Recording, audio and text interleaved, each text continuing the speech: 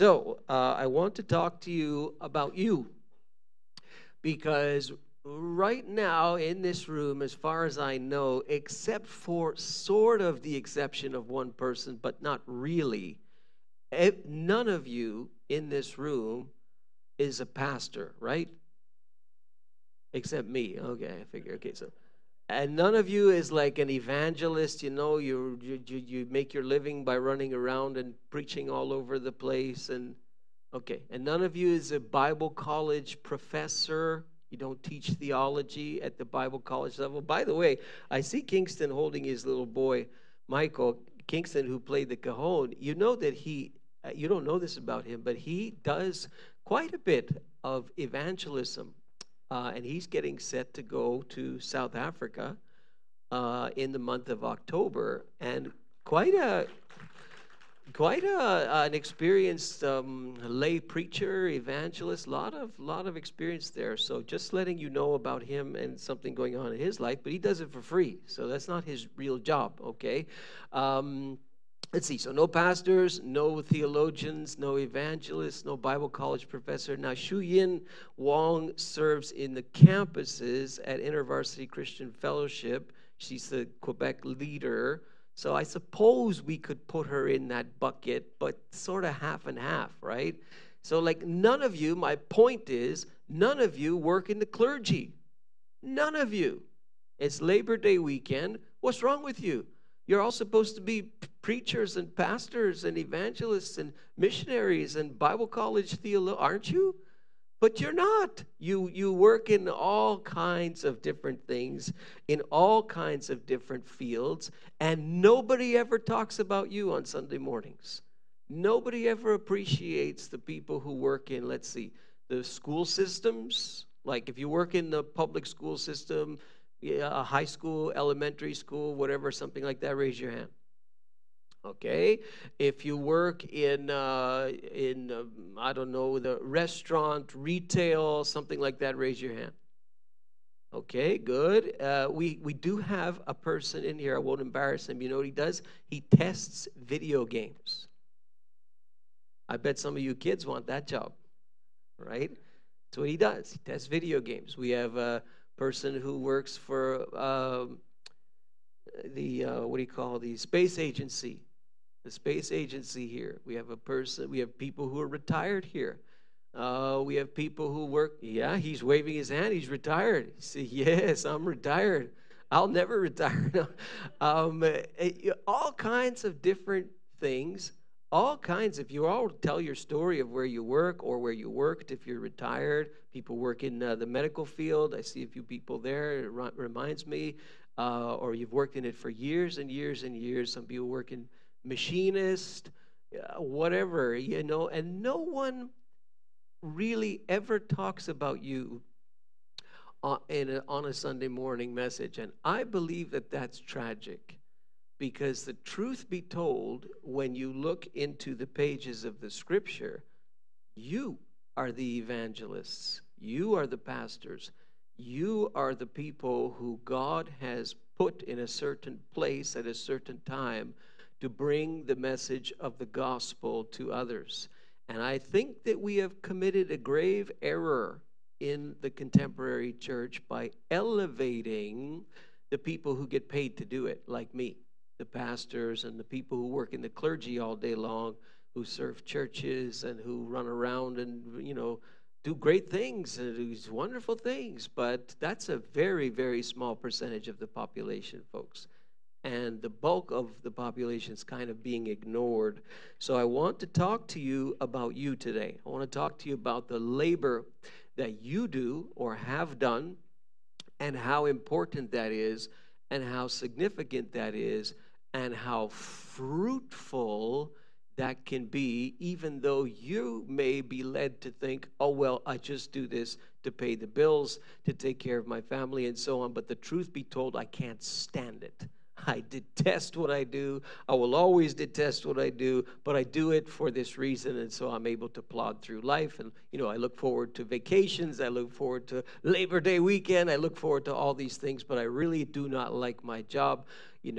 maybe you like what you do, pastor, or you like what you do, whoever you are out there, but I don't like the bulk of people, I think, are frustrated and feel like what they do maybe is sort of insignificant in the eyes of God. And the people who God really uses are the people who serve in the clergy. And I think that is a mistake. So I want to talk to you about fruitful labor today, and a simple passage of Scripture from the book of Colossians. The little letter that Paul wrote to the church in Colossae when he was in prison. He wrote 4 letters. This is one of them. It's an interesting letter because when you read it, you really don't get the idea that he's in prison. He's so positive in the way that he talks, in the way that he teaches his church. The prison is almost an accessory to what he really wants to say. In any case, in chapter 3, towards the back end of the chapter, he's going to give you and me some advice. And this applies to the time and place and culture that he lived in, but it also can transcend into your time and my time today. So really, it starts in verse 15 of chapter 3. Let the peace of Christ rule in your hearts, since as members of one body you were called to peace, and be thankful. Let the message of Christ dwell among you richly as you teach and admonish one another with all wisdom through psalms and hymns and songs from the Spirit, singing to God with gratitude in your hearts. Verse 17, this is an important one. And whatever you do, whether in word or in deed, do it all in the name of the Lord Jesus, giving thanks to God the Father through him. Now, what he's going to do is he's now going to explain this verse and how this verse plays out in different areas of life. He's going to talk about family mostly, but then he'll talk about something else in the back end. And he does the exact same thing in the letter to the Ephesians. In the Ephesian letter, it's a little more detailed, and he starts it by saying, submit to one another. Here, he says, whatever you do, do it in the name of Jesus, giving thanks to God the Father through him. And then he details. So he starts, and I'm not going to get into the details of all these things except the one at the back end. Wives, submit to your husbands as is fitting in the Lord. Relax, I'm not going there. Okay, I'm doing a wedding, by the way, this afternoon. There's a couple who normally sits around there, Andrew and Shayna, and they're getting married this afternoon at 4:30 downtown. So just so you know, you won't see them for a couple of weeks, but when they come back, you say, hey, you kept that quiet. So in any case, husbands, verse 19, love your wives and do not be harsh with them. Great advice. Children, obey your parents in everything. Ho, ho, and the parents like that one. For this pleases the Lord. Fathers, do not embitter your children, or they will become discouraged. Now here's the part I want to focus on for you for today. Slaves, just hold on. Obey your earthly masters in everything, and do it not only when their eye is on you, to curry their favor. I like that phrase. Any of you cook with curry? To curry their favor, but with sincerity of heart and reverence for the Lord. Whatever you do, remember he said that in verse 17, whatever you do, work at it with all your heart. Whatever you do, as working for the Lord and not for human masters, since you know that you will receive an inheritance from the Lord as a reward. It is the Lord Christ you are serving. Anyone who does wrong will be repaid for their wrongs, and there is no favoritism. Then he jumps right in to chapter 4, verse 1. Same conversation. Our modern Bibles put these chapters and verses in, but it's the same thought, same conversation. Masters, provide your slaves with what is right and fair, because you know that you also have a master in heaven.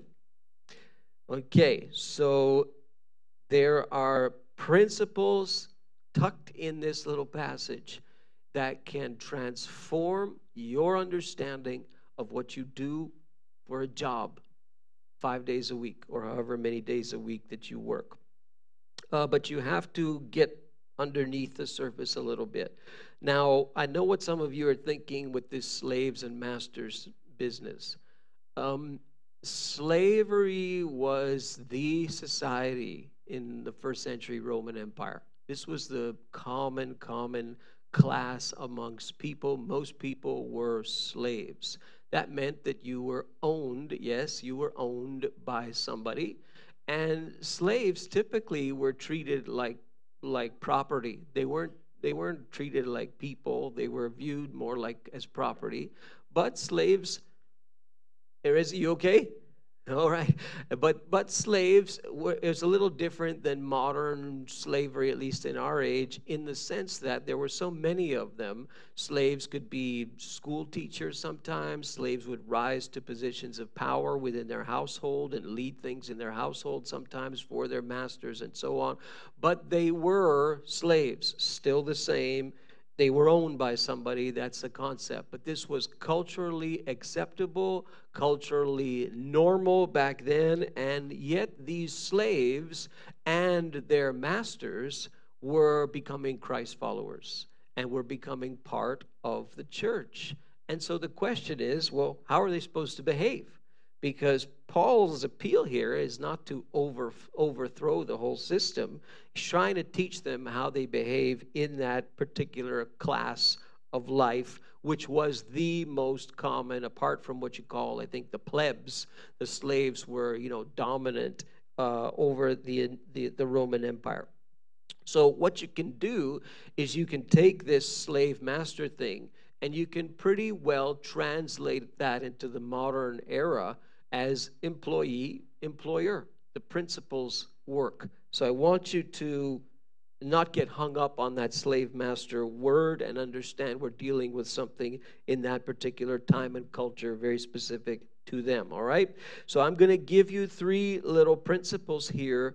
No matter what your job is, it doesn't matter if you work in the clergy, it doesn't matter if you work in the so-called secular arena.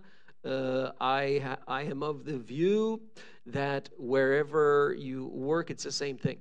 I don't think that people who serve in the clergy are any better than people who don't. I still do a little bit of work over at the food bank over in Brossard. Been connected to them for like 7 years since we started the church. I have no problem working in the marketplace or working in the ministry. To me, it's the same thing. I know for some people that is a tough pill to swallow, but that's just the way that I'm wired. I run the same principles, whether it's the church or whether it's not, doesn't matter to me. And I don't think it matters to the scripture either. So these are going to work no matter what your job is. And number one, God uses people in non-clergy. In fact, he delights in using people who serve all their lives in non-clergy vocations, jobs, and so on. So I'm going to test your knowledge here. Those of you who have been here for like the last 3 months, we have gone through an entire study that has a beautiful illustration of this. And hopefully you can get the name of the guy I'm thinking about, who was not a priest. He's called a prophet by Jesus in the New Testament, but he never identifies himself as a prophet. And he served in the secular arena, highly secular arena, all of his life. What's his name? Starts with a D. Daniel. Yeah, Daniel, I mean, he goes from being a teenager, tweener maybe, somewhere in that age, poof, right into Babylon. He's an exile in a strange land with foreign gods, totally different belief system, totally different language, right? His name is changed to, let's see if anybody, Belteshazzar, good. You speak, what do you call, Babylonian, good for you. So his name is changed. He's enlisted in the king's service. And this guy serves for some 70 years, climbing the arenas of politics until he's like right up at the top of the food chain in exile, in a totally non-Hebrew environment. He's not in any religious context whatsoever.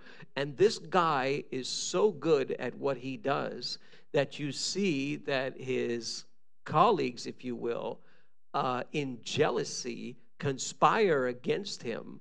They can't find anything wrong with him in terms of his integrity, right? This is Daniel chapter 6 in the lion's den. So what do they do to go after him? You remember? They say, well, we'll get him on his religion because we know he has this religious thing and we don't worship his God, and we're gonna conspire to get him executed and get him out of the way because Darius, the Persian king at the time, really likes him and we don't like him. So we're going to find a way to conspire against him. We'll manipulate Darius, use his ego, and they come up with a brilliant plan. And of course, it backfires on them as you read through chapter 6. But this man does not serve in the clergy. There's another great example from the Old Testament. Another young man, similar wiring to Daniel, and he doesn't work in the clergy at all, ever. He's never even called a prophet, to my knowledge, in the entire Bible. Never called a priest. Works all kinds of weird jobs. He's a second to the warden in a jail. He's running his boss's house. He's a bit weird, like weird employment. What's his name? Joseph doesn't serve in the clergy. So you've got examples, folks, of people used mightily by God who are not in what you would call the clergy in terms of what they do with their lives. So God uses people who are not in these roles and in these vocations. And I have of the firm belief that God wants to use you. And it doesn't really matter what your position is, as long as you're doing something that's, ethical. I mean, I would have problems if you were saying, listen, I'm a drug dealer and I'm really good at it. Like I would say, well, you got a problem because you can't reconcile your drug dealing with Christianity. Okay, I'm not talking about that. But most of you, all of you, I don't see any drug dealers here. Do you? Like, I mean, you know, what you're doing, where you are, that's where God plopped you. You say, well, no, I wanted to do this, and it ended up here, and this has turned into a disaster, and ended up here. Can't make any money there, so I shifted here, and I shifted there. Yeah, and you'd think God doesn't know that. God's got you where he wants you to be for a certain time, for a certain season, for a certain place, and I don't know the reasons why. You may not know the reasons why, but he does. And if you will trust him, he will use you even in that situation. God uses people in non-clergy. Whatever you do, he says, Colossians 3:17, and later on in the chapter, again, whatever you do it for the Lord. So this is not exclusive to people who are doing things in the clergy. Number two, remember the television show? I think it's still on somewhere, Undercover Boss. You know this show? What's this show about? Right, the boss, the leader of the organization, dresses up in a disguise, right? And he goes into the organization somewhere, maybe somewhere, you know, right at the entry level position or something like that. And the boss observes what's going on right there. And sometimes it's fascinating because the boss is like shocked. You know, they see things that, oh my goodness, I can't believe this is happening in my company. This is awful. Or they run into somebody and the employee is like a golden star.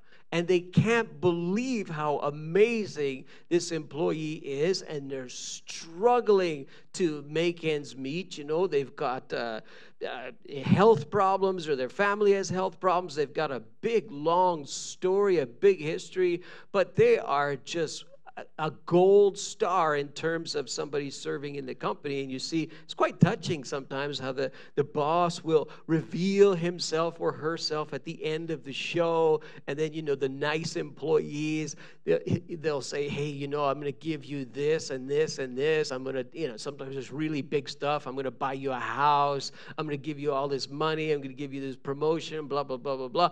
And you see these people weeping, their lives are transformed because they finally got recognized by the undercover boss. Or sometimes the undercover boss, they see an employee and the employee is a disaster. Like they should not be working there, and the boss has to make some changes. And sometimes they make changes even within their whole company. They realize their whole company is dysfunctional. I'm a boss of a dysfunctional company. This is a mess. This needs to be fixed. Wow, no wonder. Da da da da da. And so it's a really interesting show. There's a lot of theology buried underneath that concept, because here Paul says, who's your boss? Is your boss, or is your boss someone else? Your boss, he says, and he's talking, folks, to slaves here. He says, first of all, whatever you do, you work at it with all your heart, whatever you do. And you don't do this thing where, well, when the boss is watching, I'll do my job. And when the boss is not watching, I'll slack off, right? And the point is, if you are a Christ follower, that's not how you work. And also, and I've heard this before, if you're a Christ follower, it doesn't matter how much money you're making. That should not determine the quality of your work. So if you're making what you interpret as a very high wage, then you don't say, oh, well, I'm going to work harder because I'm being paid more. But because I'm working for what I think is a very low wage, I'm not going to work as hard. No, Paul would say, wait a second, you are now a Christ follower. That means you work hard whatever you do, and however much you're paid. This morning, one of the managers, we greeted her. She didn't even see it. We had come in early, and we came into the theater, and we were greeted by a rather grandiose pile of garbage over in the corner there, of popcorn and paper bags, and all of the deposits of a movie theater were sort of shoved into the corner there, and big, like fairly big pile, and so I went to the manager and I called her by name and I said, how are you doing? And she said, good. I said, have you gone into number 10 yet? She said, no. I said, well, would you like to? She said, okay. And so we went. She knew something was coming, and so we walked her in, and she looked at it, and she was shocked, right? And because they pay somebody to clean, right? They pay a subcontractor or whatever to clean. It's obvious the job wasn't done right. And so what did she do? She came with a broom. She swept it all up herself, worked hard, had a good conversation. Folks, that lady's not getting paid a lot of money, but that was a good ethic that she showed.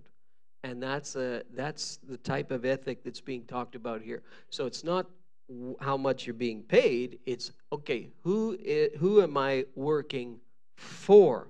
And this is where he says, you're working for the Lord, not for human masters. So God is always there watching you. He's always the undercover boss. He always is watching and seeing what you do and how you behave and how you run your time and how you are with people. He's always watching you. He's always there. He's the one that you are supposed to be working for. Even if you've got a total, I'm looking for words here, trying to be kind. Let's see, a very difficult boss. Maybe you look at this text and you say, "My boss is like a slave owner. I mean, he treats me like that, or she treats me like that. Like I can't stand who I work for." And don't tell me any different, Pastor. Like you don't know who this person is and all of that. Okay, you're in that situation. You say to yourself, "Wait a second, who am I working for? Am I working for that person or am I working for God?" Maybe you sit in front of a screen all day, and you don't really interact with the boss so much. And it's very, very isolated situation. Still, who are you working for? Are you working for whoever that, phantom boss is who you rarely see? Or are you working for the Lord? If you work for the Lord and you have that in your mind, you can be in a difficult work situation and still make it through. You can be in an easy work situation and still make it through. It doesn't matter to you because your boss is the undercover boss. Capital U, capital B. It's God you're working for, not man. And number 3, there is a clear anticipation of something in the future here that is outlined for us. So I call it will receive, will repay, which you see in the text here. So he tells the people, you do this, you work for the Lord, you're not working for human masters for a reason. What's the reason? Since you know that you will receive. That's a future thing. That's not necessarily a present thing. He doesn't say you are receiving. He says you will receive an inheritance from the Lord as a reward. So one day, the undercover boss is going to take you into his office, so to speak, and he's going to say, "You served well. Well done, good and faithful servant." One day, he's going to reveal himself, just like in that television show, and he's going to reward you. He's going to honor you. He's going to say, "Well done, good and faithful servant," if you do as he says. If you, follow these very basic things that are taught to us here, and this is not the only place in Scripture, but it's clear there is a totally different perspective in a person's life when they realize that their boss is God. And there's something coming in the future. So one day you will receive an inheritance from the Lord as a reward. What is that inheritance? Well, that's a word that's used in many, many ways in the New Testament. It's talking about everything from the resurrection of the dead to some kind of reward thing that takes place in the afterlife. Like it's all over the place. But it's a good thing. When the Bible uses this term, inheritance from the Lord, it's a good thing. And that's why he calls it a reward. It is the Lord Christ you are serving. And that's a great mentality to have when you're out there working. And on the contrary, anyone who does wrong will be repaid. Will be repaid for their wrongs, and there is no favoritism. Now here, he's probably thinking about two things. He's thinking about the employee, or in his context, the slave, who would steal perhaps from their master, who would do something underhanded under their master's watch and care. We have an example of this in the New Testament, also a letter that Paul wrote from prison, a story of a slave who stole from his master. And Paul had to deal with the whole situation with the master, who was a Christian, and the slave, who was a Christian. Do you know the name of the book? I've got you thinking. It starts with a P. PH, not Philippians. You only got two choices in the New Testament with PH. Philemon, good. Yeah, Philemon, the story of the runaway slave. Probably stole something, ran away. Paul writes a letter, and he teaches about forgiveness. He teaches many wonderful truths in this little tiny letter in the New Testament that Paul wrote at the same time that he wrote this letter to the Colossians. Anyone who does wrong will be repaid. God is watching. He's the undercover boss, and he sees. He sees when you steal that stuff from your company. He sees when you steal that time. He sees when you manipulated that situation, when you did something unethical. You made it. Nobody saw. You didn't get caught. You know it was unethical. You ran the red light. You think you got away with it. And here he's saying, oh, no, you haven't. God sees it, and God will repay, and there is no favoritism. So you're a Christ follower now. You watch how you behave, even though it's easy to cheat, even though it's easy to do something unethical, even though you can easily get away with it, even though the company's so slack. I mean, they don't even know what they're doing. You've got the whole system worked out. No, no, no. God sees. God's your boss. He's the undercover boss. And then masters. So this applies to people who are bosses. You got people under you. You're an authority over people. Some of you in this room are. Provide for your slaves. Again, in context, our context today, your employees, the people who work for you, what is right and fair. And that's not only talking about money. That's talking about how you treat people who you lead, how you treat people who are under your authority, how you treat those employees. You know that the stats say that people quit their jobs. It's not predominantly because of money. It's not. It's because of how they're treated.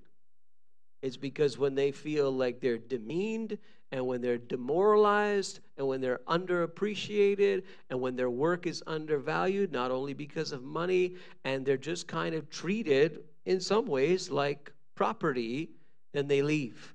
But when they're treated well, even though sometimes the company can't pay them well, they treat them well. They honor them. They respect them. They value them. They treat them fairly as people. Like you're talking about a context where, again, there was no difference between a person and a piece of property if you were a slave. But here, the master is going to treat that person like a person. Why? Because you know that you also have a master in heaven. So, boss, you have a boss too. You're accountable too. Your employee works for the Lord, but you're not off the hook. You work for the Lord too. You've got a boss too. And it doesn't matter if you're the top CEO, whatever, the highest thing in the organization or on the team, whatever. And it's like nobody is over you. You're over everybody else. No, you have a boss also, and he is the master in heaven. Wow. If everybody operated that way, folks, what a transforming thing that would be, folks, if everybody worked that way. I'm of the view that when people are Christ followers and they follow the principles that you see here tucked into Colossians, you will stick out to such an extent that the people who hire in companies will say, I want the Christians. Tell me your religious view. Are you a Christian? If you're a Christian, I want you working for me. That's the way that it should be. That's the ethic. This is the height of this ethic, that they would say, I want to know whether or not I've got a Christian here. If I've got a real one, then I know I'm going to have a shining star. Tragically, that's not the case. That's not the case, at least not all the time. It should be. People, you should stick out like a sore thumb if you are using Christian ethics the way that you work. Before I became a pastor, I worked in commercial printing. And a totally secular context, totally there's nothing religious about it. And right from the get-go, right from the job interview, some 30 years ago, right from the job interview, I told them I was a Christian. I went to the job interview, fasted and prayed, needed to get a job. We were about to get married, so I figured it might be a good thing to actually have a source of revenue, or she might not marry me. So 30 years later, we're still ticking. So anyways, go to the job interview, fasted and prayed, went to the interview, and they asked me about my life. I told them I was a Christian. And it was so big deal, whatever. And lo and behold, I went and they hired me, got the job, and worked there for years and years. Eventually, my wife worked a little bit at the same company, and we had this reputation. We were the Christians, and so we had to steward that reputation very, very carefully because people were watching. The bosses were watching, the employees were watching, everybody was watching. It was a ministry. It was our church was going to work and ministering to these people. So many excellent conversations, so many times where people were surprised by what they found out that Christianity was. They didn't realize that's what it was. And I remember the time when I went to the boss and I told the boss, I'm leaving. I'm going to be a pastor. I'm going to work in the clergy. He was shocked. He was shocked. And you know what? The whole company there rallied and had this nice little, very touching little get together and all that. And they were like, we're so happy for you because you get to do what you feel, your God or whatever is calling you to do. And that's really cool to us. And so they were really happy. And gave us a nice send off and all that. I was in the office on the Friday, and I was in the church office on the Monday. Like I said, doesn't make much difference to me which office I'm in. The same ethics apply. Well, years and years and years later, folks, years later, this would have been 4 or 5 years ago. I got a phone call from that boss. Her name is Nancy, and she called me and she said, "My brother died. Would you do his funeral?" Because when my father died, we had some Catholic priest do the funeral. He didn't know my father, and he said all kinds of offensive things. And he said, my father's, going to burn in hell and all this stuff. And, we know with you, you're not going to say that. Would you do my brother's funeral? He died young, died of liver cancer. Very, very painful, died young. And I said, I would be honored to do that. Well, why would she call me back? Because, folks, there was something that was left behind that tasted good, that was comforting. So she called, and when I did the funeral, he worked in the public school system, was very, very well liked. There was scores of young children there. The place was filled with young children, full of them, and all not Christian people. Nobody in the room was Christian. And so I used the opportunity to talk to them about a servant, who this man was. I knew him a little bit, and he definitely had a servant's heart. And I talked to them about the servant's heart of Jesus and how this is exemplified in this person who lived this way and so on. I don't even believe he was a Christian. I'm not sure. I don't know the details, little details of his life. But folks, it's just an example of how you can be used by God. Whatever you're doing, wherever you're doing it, God has not just put you on a little shelf somewhere so that you can pay the bills.